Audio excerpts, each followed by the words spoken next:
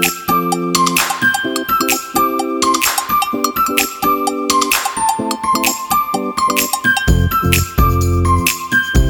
it's Wednesday. Welcome back to another edition of Weatherwise, here from the meteorologist at 47 ABC WMDT.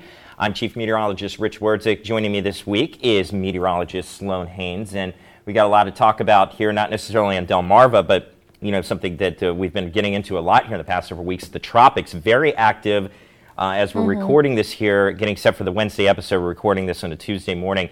We're looking at Hurricane Fiona after ravaging Puerto Rico, but not because of the winds, because of the catastrophic rainfall. And we're continuing to track this as it's becoming now a stronger hurricane as it's past Puerto Rico. But maybe we should just start with where it was starting to cause problems before it even became a hurricane, when it was a tropical storm, right, Slane? Yes, I mean, it made its way through parts of the Dominican Republic. Not exactly at Category 1 hurricane strength yet, but we really saw the winds there. But even as a tropical storm, the islands that it did move through were reporting heavy rainfall. So rainfall was always a threat with this system. Now, as we saw it approaching Puerto Rico is finally when it started strengthening into that Category 1 hurricane. And now for those of you who might not remember, Tuesday, 5 years ago, is the anniversary of Hurricane Maria, which devastated Puerto Rico. I went to Puerto Rico actually this past January, and I went to one of the beaches, and you could still see the damage to this little beach there, where they still had broken roofs on some of their buildings. You could see that the trees were still snapped from this system at the top. So this is something that they're still seeing the effects of today.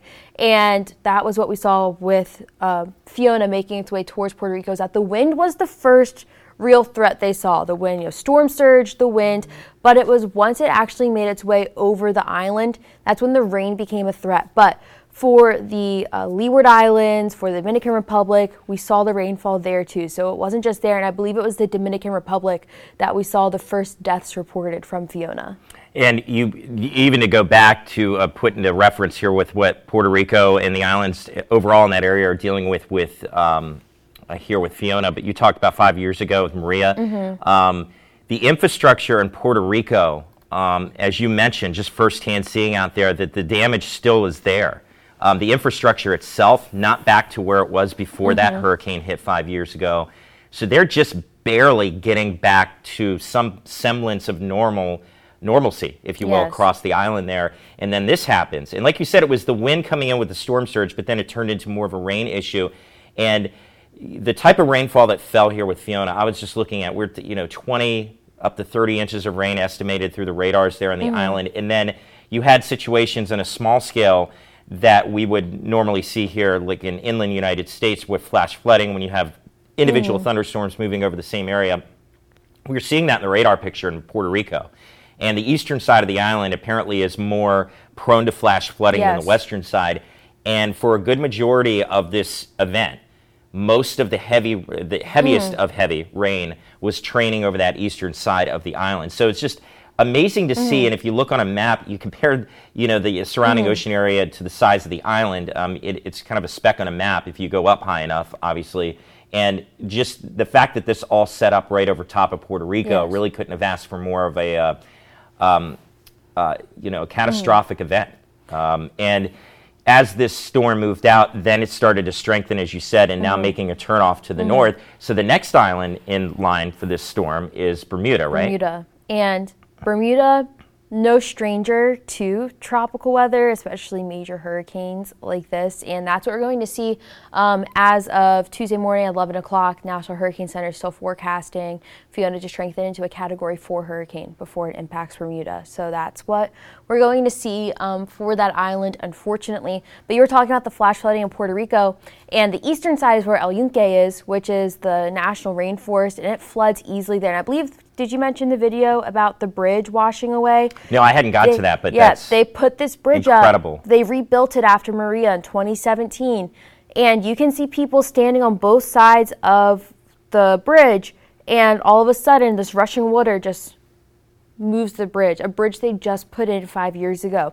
And it was the bridge washing away. I'm sure it wasn't the only bridge that sustained damage from Fiona moving through, but it wasn't even that the flooding stopped once Fiona left. it was ongoing still. They're still dealing with it. Power outages across the island, not really having any type of support within their own infrastructure right now because they don't have a way to communicate. The flooding's there. They can't drive anywhere. If somebody lives on the other side of the rainforest, it's probably very difficult to drive through it now. So that's the concern when it comes to Puerto Rico with these systems, is just their infrastructure is always impacted very badly by tropical systems. And unfortunately, that will be the case again going forward. Just being on an island, it's hard enough to get supplies there right after the aftermath or in the immediate aftermath of a storm like this. But when it comes to infrastructure, that's even more difficult for them to just get the general supplies. To build a bridge, for instance, it probably takes twice as long to get some of that going than it would in the mainland of the United States, where we have more access to regional support. And you're mentioning having a hard time getting to the other side of the island, the driving because of the ongoing issues with the flooded out roadways, the bridges that are gone. Not so many roads there to begin with either. Driving there, I realize you have to go very roundabout ways to get from one side to the other. So it's already hard enough to travel within the island. And then now you're taking away major roads because of the system. And, on top of that, too, I'm looking this morning here on Tuesday morning, just checked the radar when I was coming in out of Puerto Rico. And they still had scattered downpours coming through the island. It's just amazing to see. And of course, it's this tropical area, but the fact that this storm has moved out, and typically after a major hurricane or a major tropical system moves out, or any tropical system, you tend to get at least some quiet weather on the backside of it, high pressure settling. In this case, no. In the wake of this storm, it continues the tail of moisture coming across Puerto Rico. So they really can't catch a break, it seems like, in this. And that's what why they were comparing it to Harvey, was because Harvey was such a rainmaker for Texas. So they were just talking about this moisture band being very similar to that, producing the heaviest of the rainfall within the outer bands and not so close to the eyeball as we typically mostly see with other tropical systems.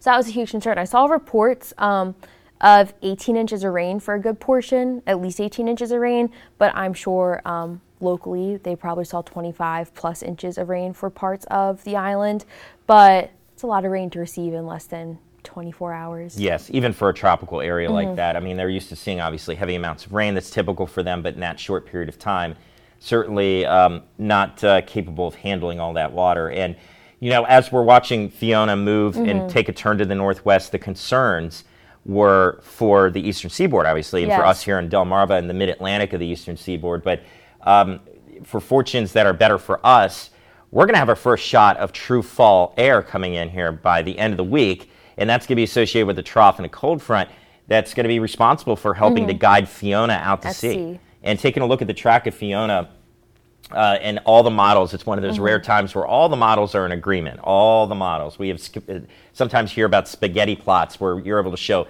the multitude of models in each direction. Each one is taking the storm. They're all lined up correctly with this, but it's interesting to see this trough coming off the United States kind of putting a squeeze play on Fiona between the trough and the Bermuda High that sets up this time of the year. And basically what it's going to do is allow this storm to snake out to water, colder waters eventually, and then move up and potentially impact parts of eastern Canada as a strong extratropical storm. Unfortunately, going to be bringing a lot of high winds to them. But they're showing it approaching Halifax as a Category 3 hurricane still. That's going to be... You bring up a good point there, too. That is, it's kind of unheard of for it to still have hurricane status that far north. This would be the third year in a row that we've seen parts of Canada be impacted by a tropical system. Remember, last year they had one, I believe 2020, we all know what a season that was. They were also impacted by a tropical system. Even last week, we had Alaska impacted by... was it an extratropical system? I believe so, yeah. That impacted parts of Alaska. So it's crazy to think that, 3 years in a row for Canada, Alaska this year being impacted by some form of tropical weather. And think about earlier, just a few weeks ago, we were talking about so quiet, and then on top of the weirdness, as far as areas that don't get impacted here, what storm recently here, even Southern California, was in the line of some tropical weather, which is very unheard of for them, being a cold water current off the coast there, and they were getting at least the direct mentions of moisture coming in from that storm. So you have all these locations that are incurring, unheard of events, and it's something attributed, I'm sure, to the climate shift and climate change overall. But having to see this, it's Also, an important time to remember, and we've talked about this on past podcasts, that with these systems, sometimes it's nothing to do with the wind. And we saw that with Puerto Rico. Low-end hurricane, high-end tropical storm, the wind's strong, but those areas can manage those type of winds. It's the rain, the rainmakers. And you mentioned Harvey in Texas. These are events that have to remind us that it just doesn't matter the strength of the tropical system. Sometimes it has to do with literally the water that's coming in with it. And, for us here in the Mid-Atlantic, we've talked about this before, a decaying tropical system can bring us tornadoes, even flash flooding and stuff like that. So very active season so far. We talked about it a couple weeks ago. There was nothing going on. And now it's picking up. I mean, there's 2 more areas to watch right now that have a medium to high chance of development. As of Tuesday morning, one was forecasted at an 80% chance of development for 48 hours in the next 5 days. So we're seeing it pick up. We've talked about the peak of hurricane season. We saw that this past week. So that's what we're seeing now, is it getting active and those storms forming a little further out in the Atlantic and still being able to keep intensity and strengthen as they make its way towards the Caribbean, towards the Gulf, towards the east coast of us. Now, we're not going to be a stranger, though, to any impacts from Fiona. I'm sure we'll see a high risk of rip currents as we finish out the week, rough surf. Right. And Saturday, I don't think you'll see me at the beach. Everyone on Delmarva knows I love the beach here. I might sit on the beach with a book in hand and not go into the ocean, but the real day I would go to the beach would be Sunday, because we're forecasting highs for inland Delmarva back to be, around 80 degrees, and the beaches to be in the upper 70s. That's a little nicer to go outside to the beach, and that might encourage you, let's hold on to summer for one more weekend. But just remember the risk of going into the ocean when we have a high risk of rip currents and we have rough surf. When there's waves taller than me out there, stay on land. Stay on land. And that's great advice. We had this just recently with Hurricane Earl. Yes. Same idea, well out to sea, similar to where Fiona is going to be. And we had high rip current threat for several days in a row, actually moderate to high, because of that. And those were completely sunny days, and you wouldn't know anything different that there would beautiful. I was at Rehoboth Beach one night, and I saw the moon, and then it was because of Earl, the waves, they were all the way up to the dunes. And it was only 7 o'clock at night. Right. So putting into perspective, not the best idea. A lot of you I know are surfers here on Delmarva. Stay at home. Stay at home. Skateboard. Stay on land. Right. Don't go chasing that one larger wave that you normally wouldn't be able to take, because it's not worth it. And I know the National Weather Service is really big on putting out these rip current They threats. continue to put them through the end of hurricane season, just because they know people will go to the beach and go surfing, especially along our coast. And especially now that, it's sort of died down a bit tourism-wise. The locals are coming out. This is our time for the beaches. I know it is. But it's a good idea to maybe explore the boardwalk while they're still open. Yeah, it's a good idea. And there's lots of great places at the beaches here on the boardwalk. Bookshops, that's where you'll water. find me. I'm always at a bookshop here, so take advantage of indoor activities. That's really good advice. And that, it's something we're going to keep an eye on, of course, here throughout the rest of the tropical season, as this goes all the way into early November. So, we have some time before this is over. That's what I keep saying, is my wedding's November 5th, and it'll be the year we have a hurricane. The year we have a hurricane, right. Well, you're already locked in, so you don't have to worry about it. We got you covered while you're gone, and hopefully it wouldn't impact where you're going to be. But hopefully not. But, yes, a very active season after a very quiet start, or at least overall we had the quick start and then very quiet middle part. But looking ahead, we have that quick shot of fall weather we talked about, and then early next week we're going to be looking at another quick cold front moving in with the chance of showers and storms. But before we leave you today, I'd also wanted to pivot here real quick, and we were talking about this earlier this week. I want to give you a chance to give this a shout out, Sloan. That's something you do, the junior storm team. Yes. You wanted to talk about that real quick. Yes. So if you have kids K-8 here on Delmarva, I let them give the weather on our show on Friday morning. Now I'm not going to make you wake your kids up at 5 o'clock in the morning. So we do it Thursday before or after school. I prefer before school, I'm going to be honest here. But I let them do the forecast. We do a few graphics, talk about what they're enjoying so far in the school year, where they go to school.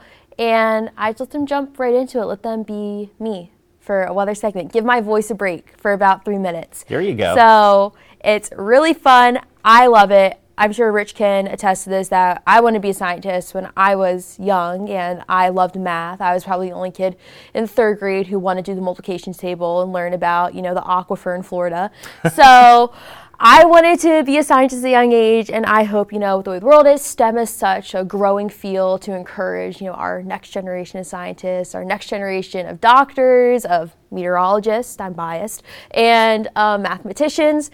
So it's a great way to get involved. And it's also just a fun thing. Maybe your kid wants to be a news anchor one day. It's a fun task. But you get a little taste of being on TV, right? Yeah. And here's your opportunity for your son or daughter to be like Sloan, be like one of us here, and she'll have this set up for you, and there's a way you can sign up for that? Yes. So if you go to our website, 47abc.com, there's a tab under weather called Junior Storm Team. There's a form that you fill out, sends it right to my email, and I typically email about 1 to 2 weeks afterwards. I try to stay ahead with all of this and make sure that we all know ahead of time that we'll be talking, and we chat over Zoom. So that's the best part, is that you can do it from the comfort of your living room, your kitchen, the kids' playroom, whatever you want to do. There you go. It's real easy to Takes about get your son or daughter 10 minutes in. too. Right. And so there's your opportunity there for your son or daughter to get a little taste of what it's like to be on TV, to be a meteorologist for the day, take over for one of us here, take over for Sloan in the morning. As she said, give her voice a rest. She's an early riser. She does the morning shows here at 47 ABC I have WMBT. 15 weather hits, so 15. Take one. Yes. Oh, the days I remember of being a morning meteorologist. I do not envy your position right now. It's a lot of work, but very important, because in the morning we have so many people getting ready for their day and having to keep them informed of the forecast and what's going on, to get them going through the day. It's a very important spot in local news to have meteorologists in the forecasting going on very early in the morning, so the second somebody wakes up, they can know what's going on during the day. So this is actually a very good opportunity for your son or daughter to have an idea of, how important it is for the role of a scientist in local media. So it's give fun. it a shot. Give it a shot. So, and you said WMDT.com. Yes. You can find it there, weather, click on weather, and there's a section called Junior Storm Team. Also, if you just click on my bio, you can send me an email and I can send you the form too. There you go. Check it out.